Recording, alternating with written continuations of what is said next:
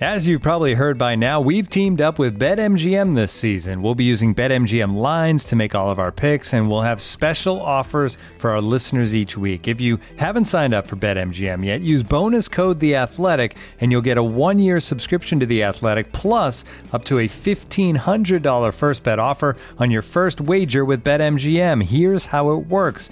Download the BetMGM app and sign up using bonus code The Athletic. Make your first deposit of at least $10. Place your first bet on any game and claim your voucher for a 1-year subscription to The Athletic. See BetMGM.com for terms. U.S. promotional offers not available in D.C., Mississippi, New York, Nevada, Ontario, or Puerto Rico. Gambling problem? Call 1-800-GAMBLER. Available in the U.S. Call 877-8-HOPE-NY or text HOPE-NY 467-369 in New York. Call 1-800-NEXT-STEP in Arizona. 1-800-327-5050 in Massachusetts. 1-800-BETS-OFF in Iowa. 1-800-270-7117 for confidential help in Michigan. 1-800-981-0023 in Puerto Rico. First bet offer for new customers only in partnership with Kansas Crossing Casino and Hotel. Don't forget, if you haven't signed up for BetMGM yet, use bonus code The Athletic, and you'll get a 1-year subscription to The Athletic, plus up to a $1,500 first bet offer on your first wager.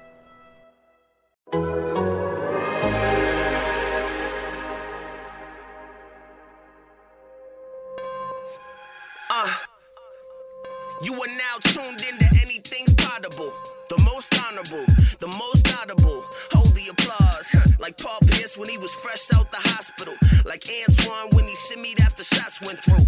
So tell me why you mad even? Your team gonna be sad leaving after matching up with Brad Stevens. Each season, champion contenders. We drop twice a week like you trying to guard Kemba.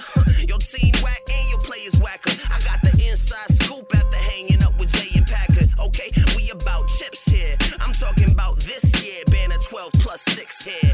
Carson Edwards top rookie, I'm saying it now. Ain't playing around with Tatum and Haywood or Brown. We off the charts, but you gotta play it Marcus Smart. Close out, cause he pulling up from Harvard Yard. Gang green, it's no other way. So tune in to the pod if you plan on staying up to date. You heard? Ready? I see you, man. Yep. Shit. Welcome to Anything is Possible, the Boston Celtics podcast here on the Athletic Podcast Network. I am your host, Sam Jam Packard, professional sports fan, and I am joined by the kid, the god, the legend himself, Celtics beat reporter for the Athletic, Jay King. And we are coming to you after the Celtics got absolutely trounced by the New York Knickerbockers.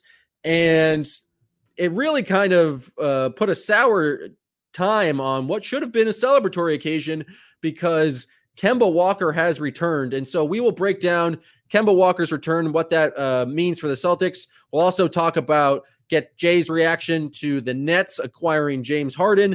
And then we've got some listener questions from you guys. But first, Jay, what was your reaction to, I guess, let's try and be positive here. How do you think Kemba looked in his first 20 minutes back as a Celtic? I thought he looked pretty well. He missed everything as far as jumper wise, but the play where he drove past Mitchell Robinson and got a bucket was promising.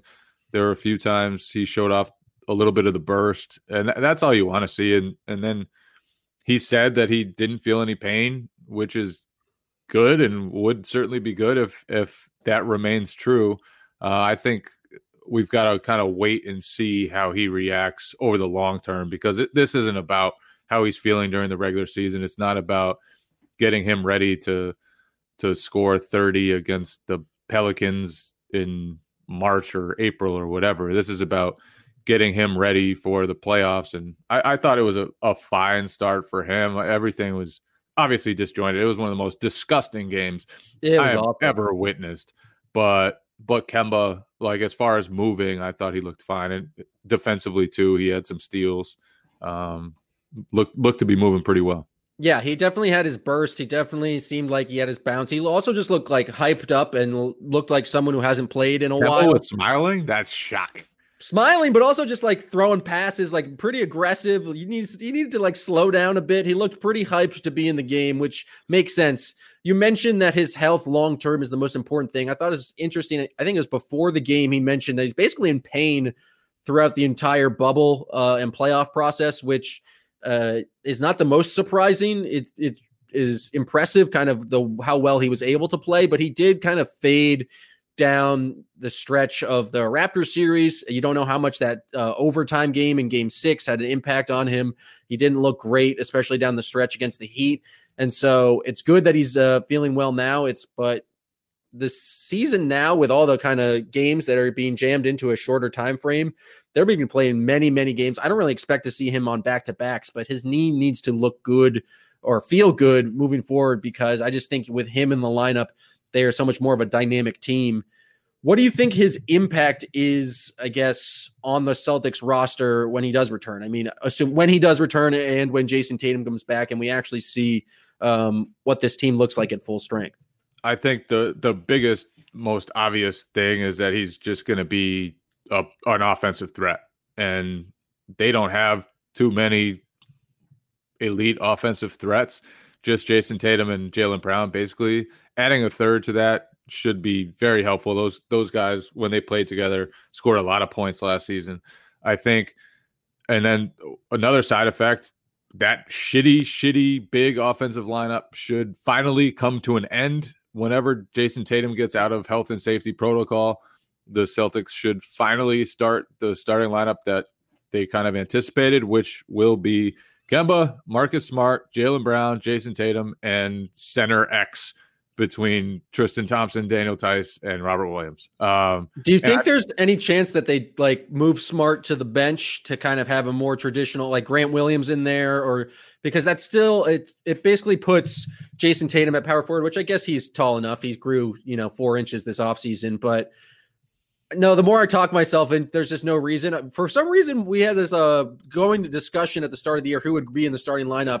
And there's all these great guesses that Grant Williams would be. And I guess that was in the context of Kemba being out. But once Kemba's back, you got to put your best 4 guys out there. And then you're right, the big man du jour. I think there would be no real benefit to bringing Marcus Smart off the bench. Like if they needed a playmaker off the bench, if they needed someone who could handle the ball off the bench, that'd be one thing. But they have 2 point guards on the bench in Peyton Pritchard and Jeff Teague. So doing that, you get a little bigger, but I think you start Marcus Smart. You start basically the group that brought you to the Eastern Conference Finals last year when Gordon Hayward was out during the playoffs.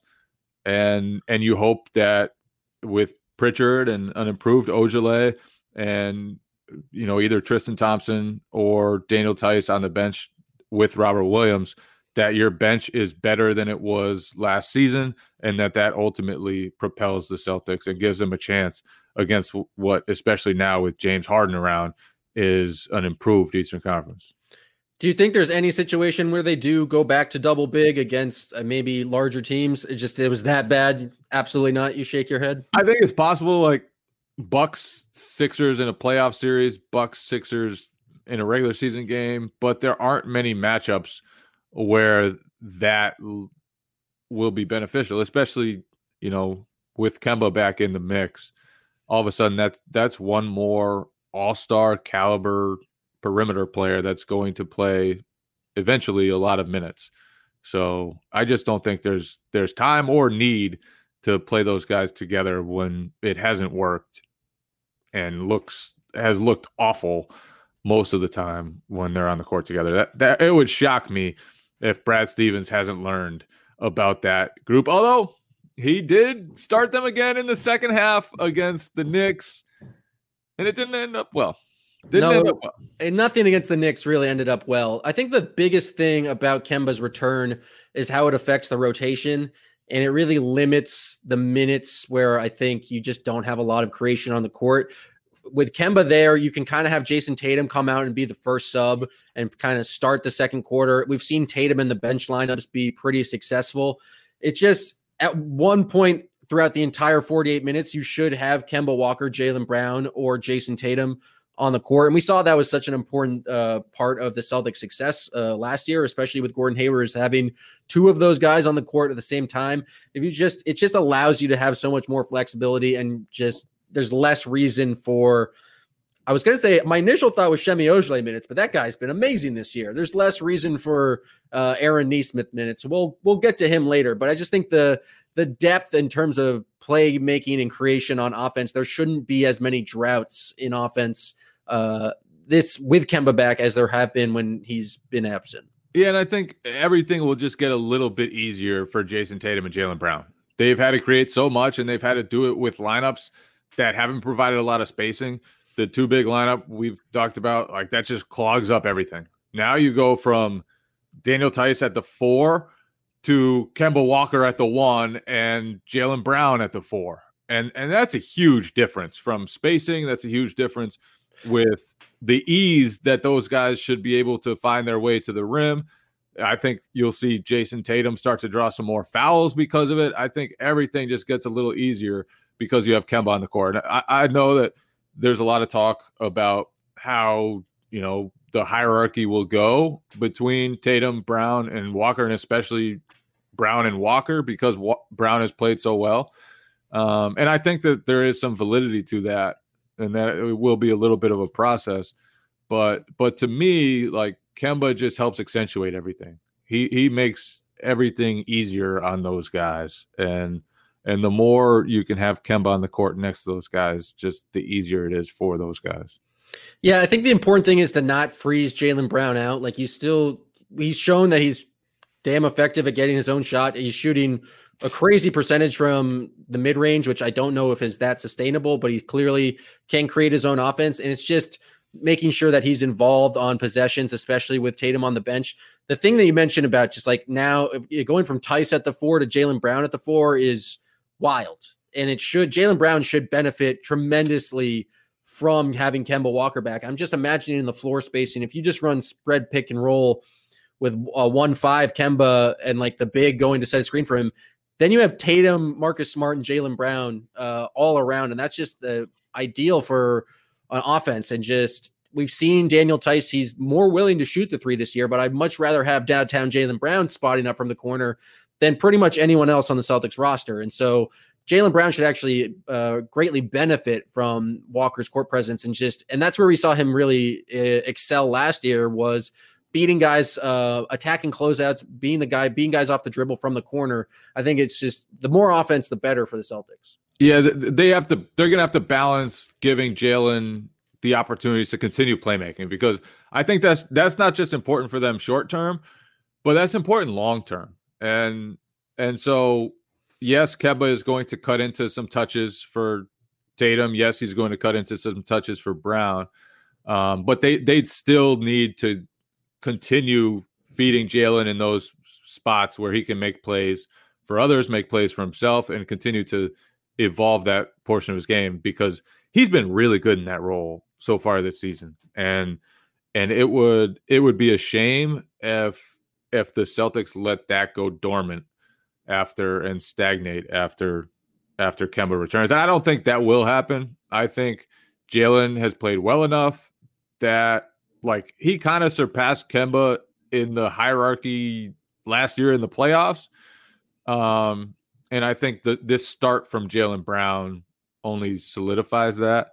And Kemba's not the guy who's going to complain about any of that stuff. He's not going to care if he doesn't have the same stats he used to. He's not going to care if he doesn't make the all-star team or whatever the case may be. That's not what he's about. And I think that'll be important. But I do think continuing to give Jaylen those chances, and maybe that means playing him more with bench units, whatever. They've got to find a way to keep him involved in that way. Yeah, the thing, Kemba's like celebrated anytime Jason Tatum went off last year, is eager to feed him the basketball. I think he'll do the same for Jaylen Brown.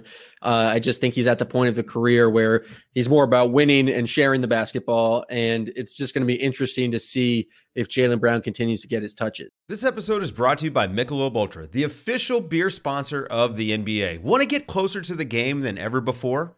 Michelob Ultra Courtside is giving fans the chance to win exclusive NBA prizes and experiences like official gear, courtside seats to an NBA game, and more. Head over to MichelobUltra.com/courtside to learn more. Looking for an assist with your credit card but can't get a hold of anyone? Luckily, with 24/7 US-based live customer service from Discover, everyone has the option to talk to a real person anytime, day or night. Yep, you heard that right. you can talk to a real human in customer service at any time. Sounds like a real game changer if you ask us. Make the right call and get the service you deserve with Discover. Limitations apply. See terms at discover.com/creditcard. Now, we can talk about another 3 players, which are going to be very interesting to see who gets touches. Kyrie Irving is back with the Brooklyn Nets, and it's going to be against Cleveland. I think he's playing tonight or tomorrow, and it'll be the first time he's playing with James Harden and Kevin Durant. Now, I just what a blockbuster. Big trade, eh? I just watched the Nets take down the Bucks, in which was a very, very entertaining basketball game, and I just can't really conceive of how adding Kyrie Irving to that team changes what they can do offensively. Like, I know it's going to be a positive for them, but like already having James Harden and Kevin Durant on the court at the same time is wildly unstoppable. Like, I was just gobsmacked by how good the Nets looked on offense.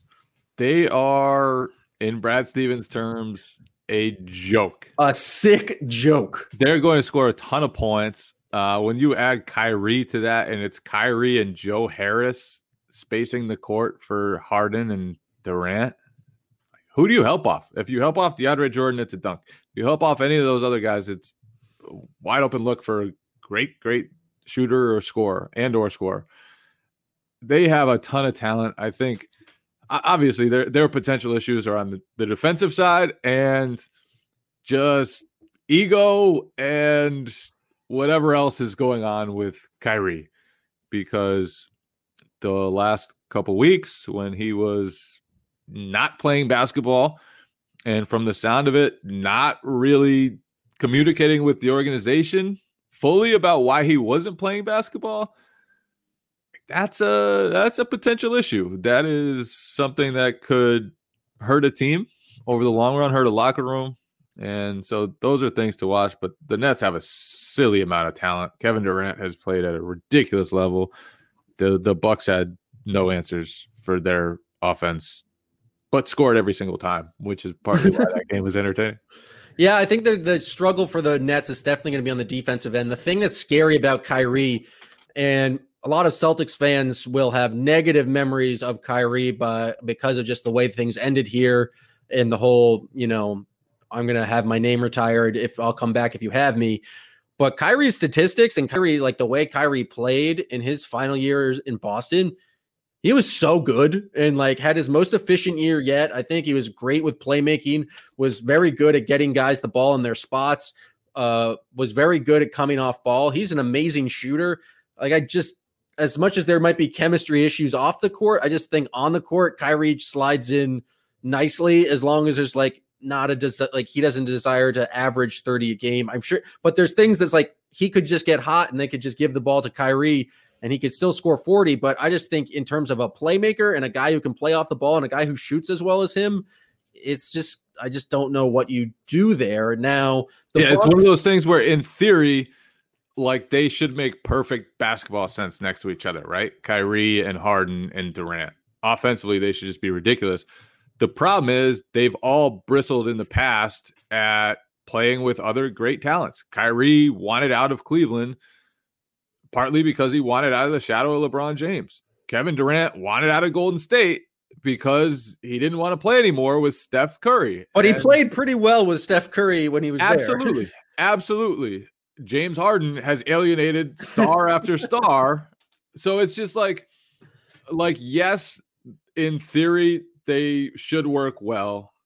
They are certainly extraordinarily talented trio offensively, and Durant is a plus defender too. But I do think you wonder about how those guys will actually feel once they start playing with each other a lot and realize, like, oh man, my touches are going down. This isn't what I absolutely envisioned for how things are going for me. Like, it really depends if they win or not. Like, if they win and they're just scoring 130 points, Kyrie got to the finals 4 times in a row and still won it out. Yeah, but he was tired of all the winning then. Now Kevin Durant won 3 championships, 2 championships, whatever it was, and he won it out. So it has nothing to do with winning necessarily. Like they could. Well, here's the thing, though. They could still win while being disgruntled.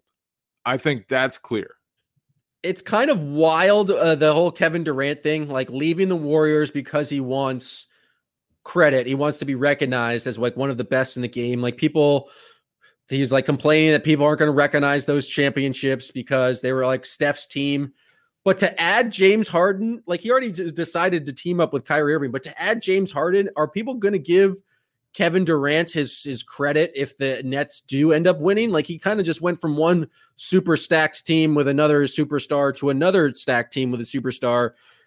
I mean, people are just going to say, like, especially what if James Harden wins Finals MVP? We're getting like well ahead of ourselves here, and I know you don't like making predictions, but does this make the Nets the absolute favorites in the East? I think there's too much that could go wrong for them. I think defensively, they won't be on the level that they need to be. And I think there's a chance that there are diminishing returns from having 3 ridiculously gifted individual offensive players.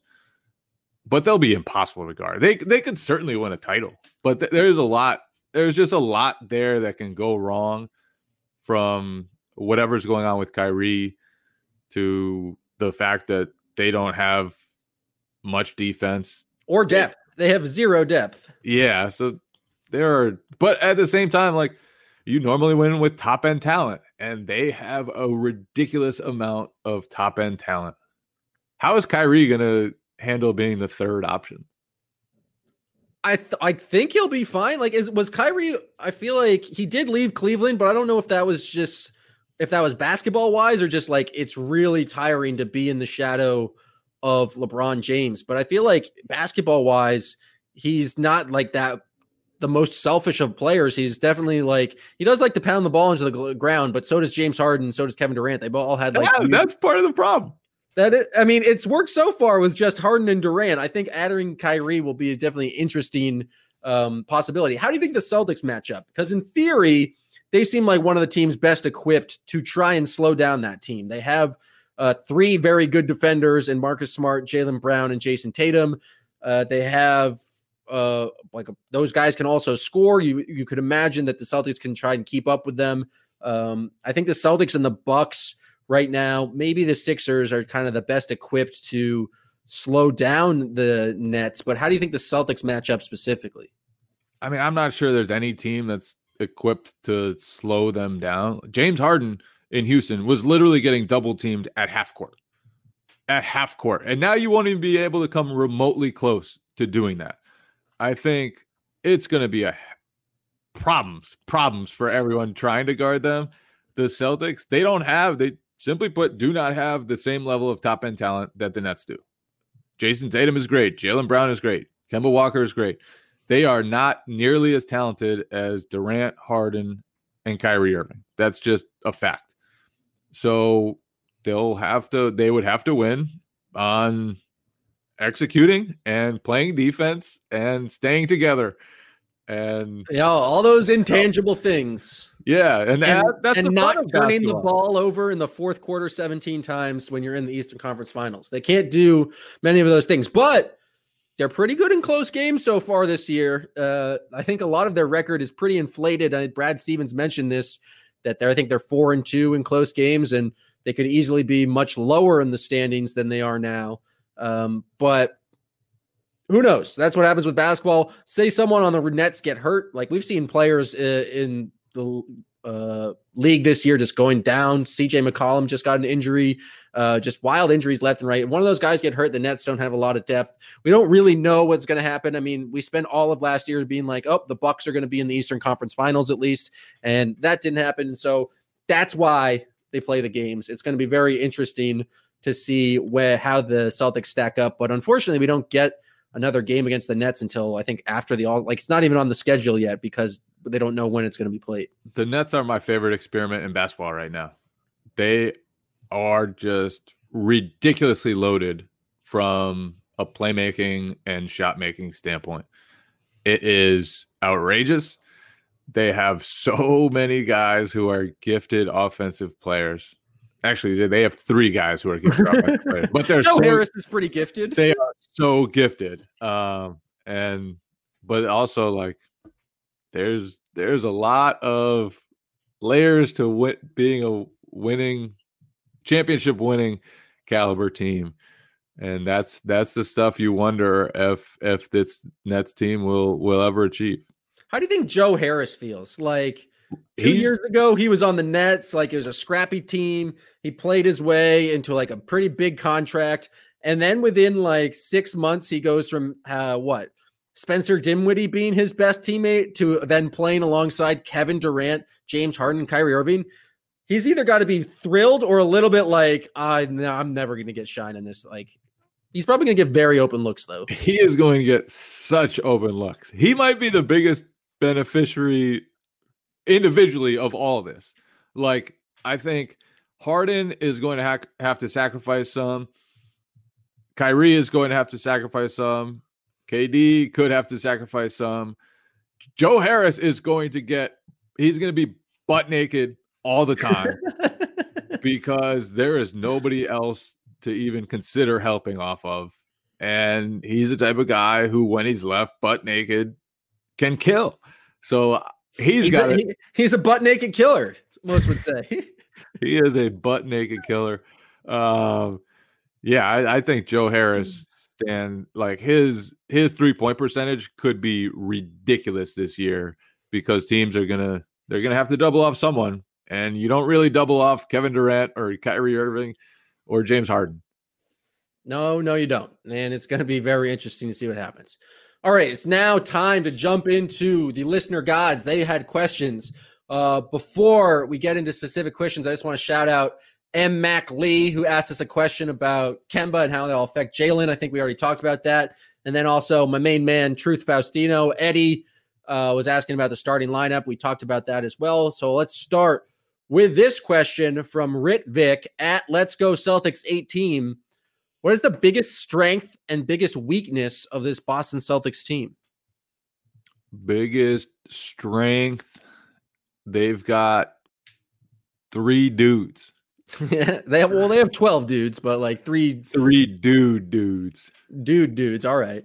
Yeah, I mean, and I think especially the fact that Jason Tatum and Jaylen Brown are both 6'7", 6'8", and can do as much as they can on both sides of the court, that is a huge strength. I always felt like last year, especially with Hayward involved, that like as good as Kemba was, and I thought until Tatum kind of went wild, Kemba was their best player.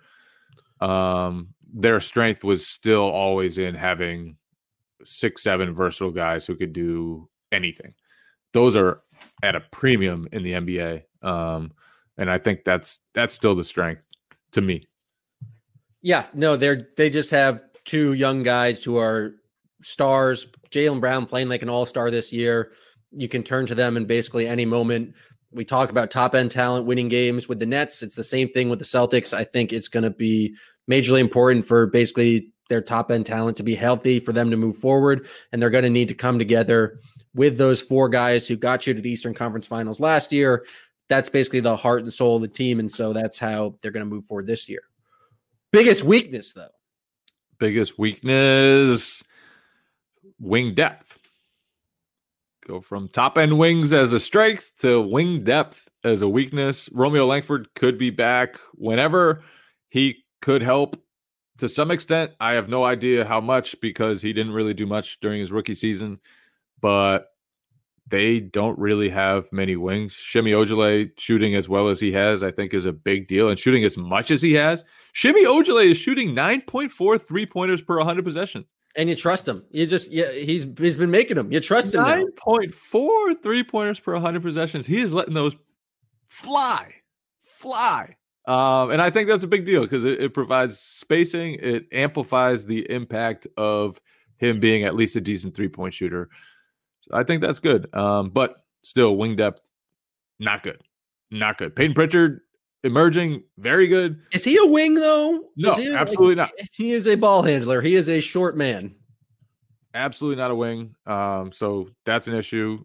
3-point shooting outside of Tatum, Brown, and Walker. And Marcus Smart, 40% 3-point shooter. Thank you very much. And Marcus Smart, but definitely still at least a little bit of an issue, although it seems less now because of Ojelay's development and Pritchard being a passable NBA player right away. And Jeff Teague being lights out from 3. Now we have a question from Farziar Zandian. I hope I definitely butchered that name, but he asks about Romeo. Do we have any idea when Romeo's coming back?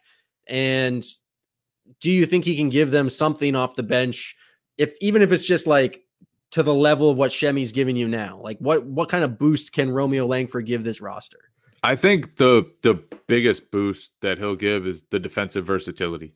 Even as a rookie, he was solid defensively.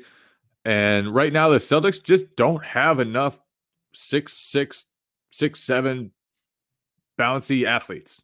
They don't have enough of those. They have 2 in Jason Tatum and Jaylen Brown, who are great. Marcus Smart is smaller, but kind of serves the same purpose because he's so damn good defensively. But off the bench, they don't have any of that. And so that's where Romeo Langford fills a hole. The defensive versatility of lineups with him is going to be much greater than it would be with Jeff Teague, much greater than it would be with Peyton Pritchard. So, and especially if Langford can show some sort of offensive production, then that defensive versatility will help a lot.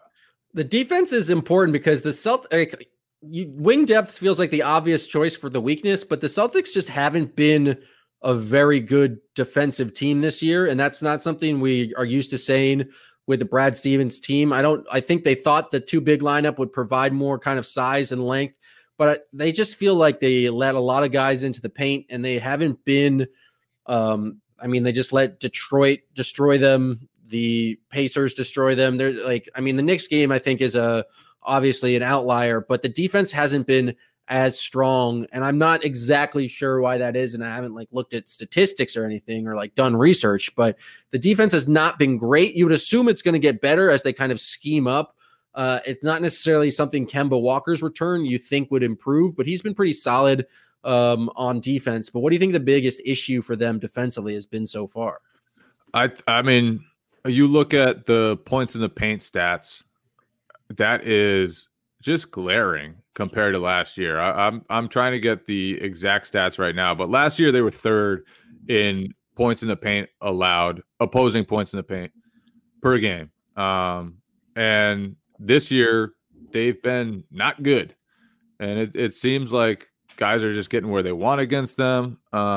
Emmanuel Quickley got a floater any single time he was down on the court. It was kind of wild. So they're 18th right now in that stat. And I always felt like that was a good indicator last season of how they were playing defensively, because they're built in a way that they're going to be playing some smaller guys. They need to rely on getting into guys and ball pressure and all that stuff.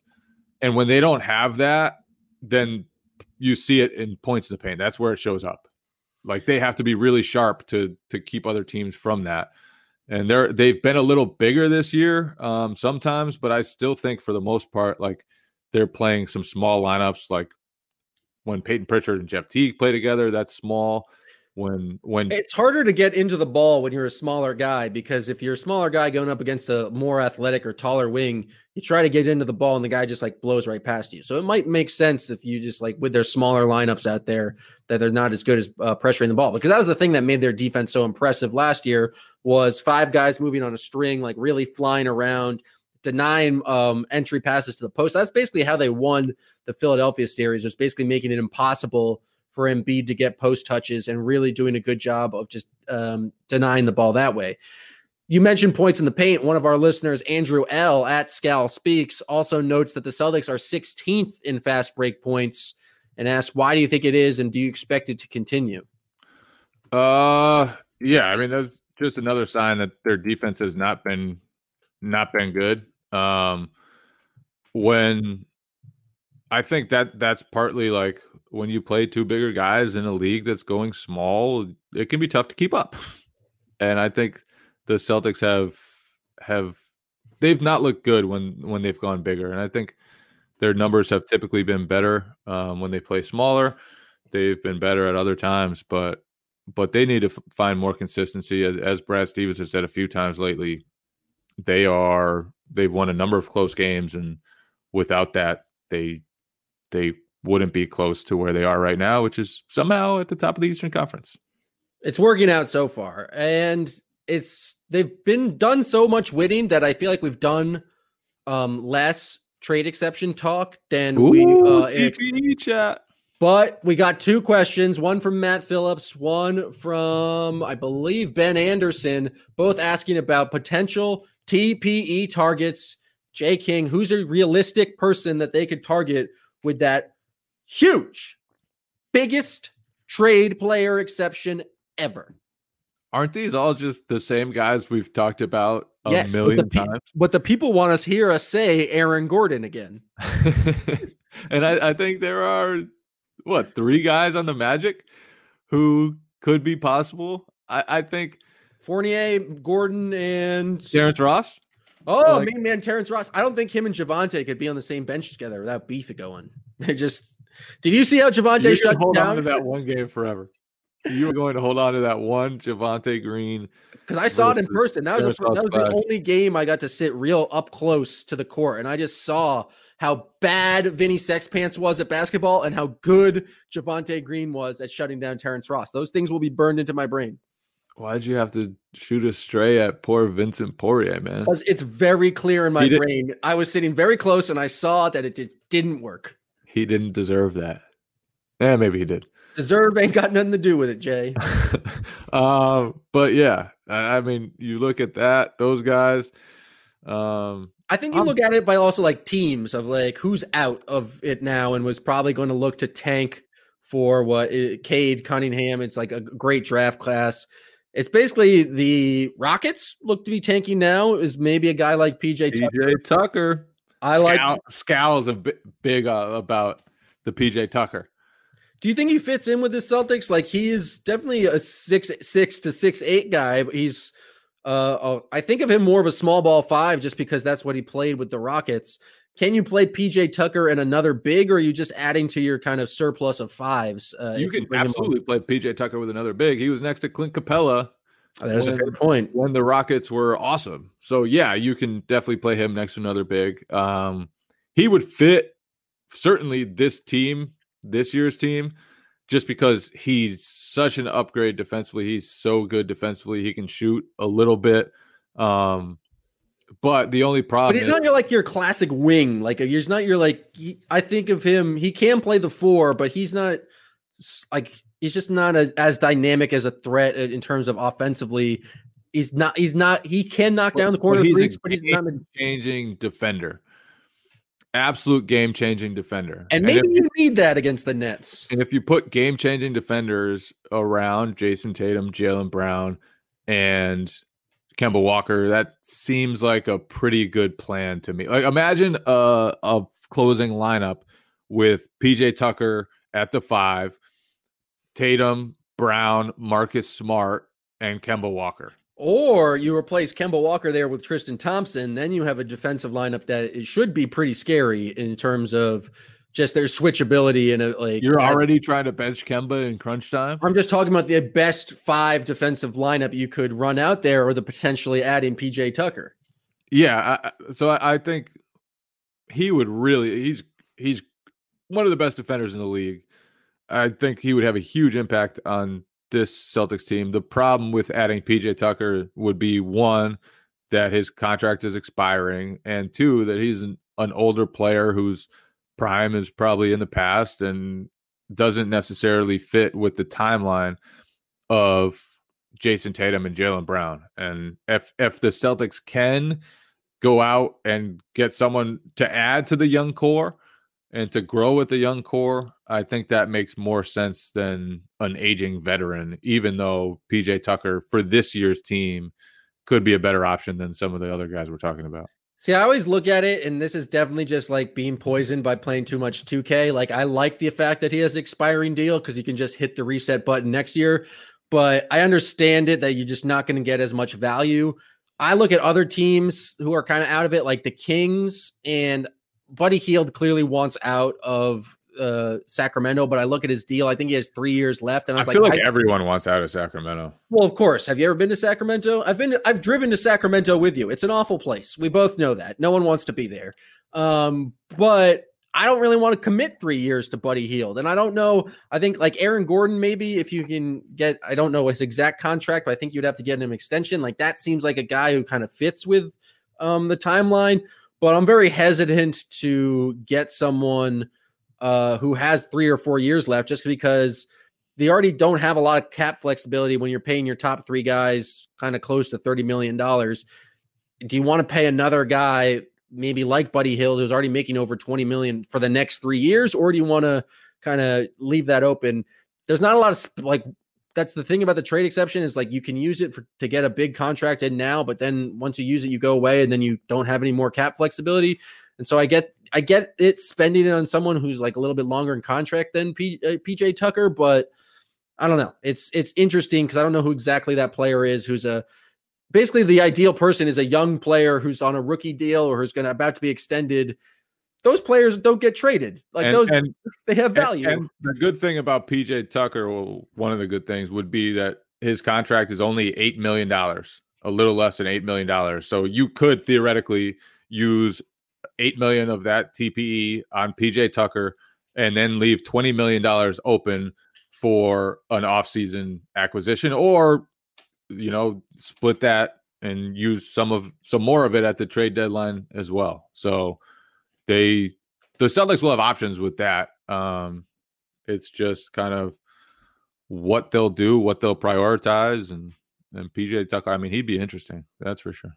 It'd be very interesting. And if you read the article from Kelly Eco and Sam Amick about the last kind of months in Houston, PJ Tucker sounds like he does not want to be there anymore. So that could help facilitate a trade. Speaking of trades, we have this question from Jose Chavery at Tuttle Brazil. Does Gordon Hayward's success in Charlotte say anything about how he's potentially underutilized in Boston? Nope. It just shows that the top guys on the Celtics are pretty good. It also shows that Gordon Hayward pretty good when given more opportunity. Yeah, you know who else is good with more opportunity? Jaylen Brown. Like the Celtics just had, I don't want to say too many guys because in the end they lost in the Eastern Conference Finals. They didn't have enough guys, but they had a number of players who were very good. And Hayward, yes, sometimes he lost touches to other players, but I don't think it was that he was underutilized. I just think the Celtics had a number of really good players, and partly because they ran a lot of offense through Kemba and Jason Tatum, but partly because of how Gordon plays. Like he just wasn't as aggressive as those other guys in trying to make plays all the time. And he was still really good. Like his averages were kind of wild. It's not like his efficiency has gone up crazy amounts. It's really just his scoring totals, which you would expect given more opportunity in Charlotte. I just wanted to bring up this question because I don't know if you know this, Jay, but we are now also a little bit of a Charlotte Hornets podcast because the Charlotte Hornets are now my second favorite team. And I just want to talk about Devontae Graham. I mean, that guy stinks. They need to stop giving him the basketball. He's single-handedly ruined multiple games for the Hornets this year. It's absurd.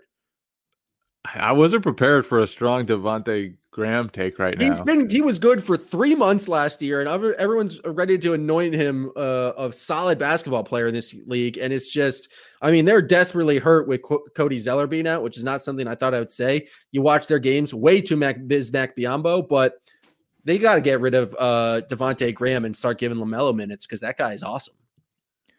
Yeah. And to the initial question, I have to steer it away from your. You were not here for Hornets talk. Your Hornets take. Back to the initial question, like, I don't think anyone's surprised that Gordon Hayward's good at basketball. Like, everyone knew that. I think everyone knew with more opportunities he was going to score a little bit more. There was no surprise from anyone in the Celtics organization. No surprise about that. It's just in Boston, he was playing with a more talented team. The Hornets, they've had like a surprisingly okay start. I think they're 6-8. They were frisky though. They were frisky. I don't know if they have been frisky, but they were frisky. they have been frisky. They are a frisky bunch with frisky LaMelo Ball and frisky their offensive scouting has just been through the roof. You just watch the games and you go, wow, whoever's doing the advanced scouting there is doing a great job. This question from Kevin Murphy, 1205. Should we already be second guessing the Nesmith pick, or is it too soon? Feels like a glaring miss juxtaposed to Pritchard's success and the lack of wing depth, and especially seeing guys like Sadiq Bey. I'll mention like Xavier Tillman, other wings who were pretty good. Is Nesmith a failure is the question, Jay. Let's just tone it down. Let's all tone it down. Has he been good to start his rookie season? No, he is not. But a lot of guys struggle at first in the NBA, and especially when you're 19 and 20 years old. Not everyone has the talent of Jason Tatum, and Jason Tatum didn't have to do much.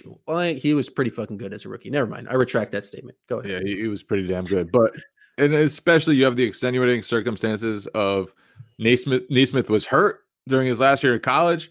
He was hurt early in the pre-draft process.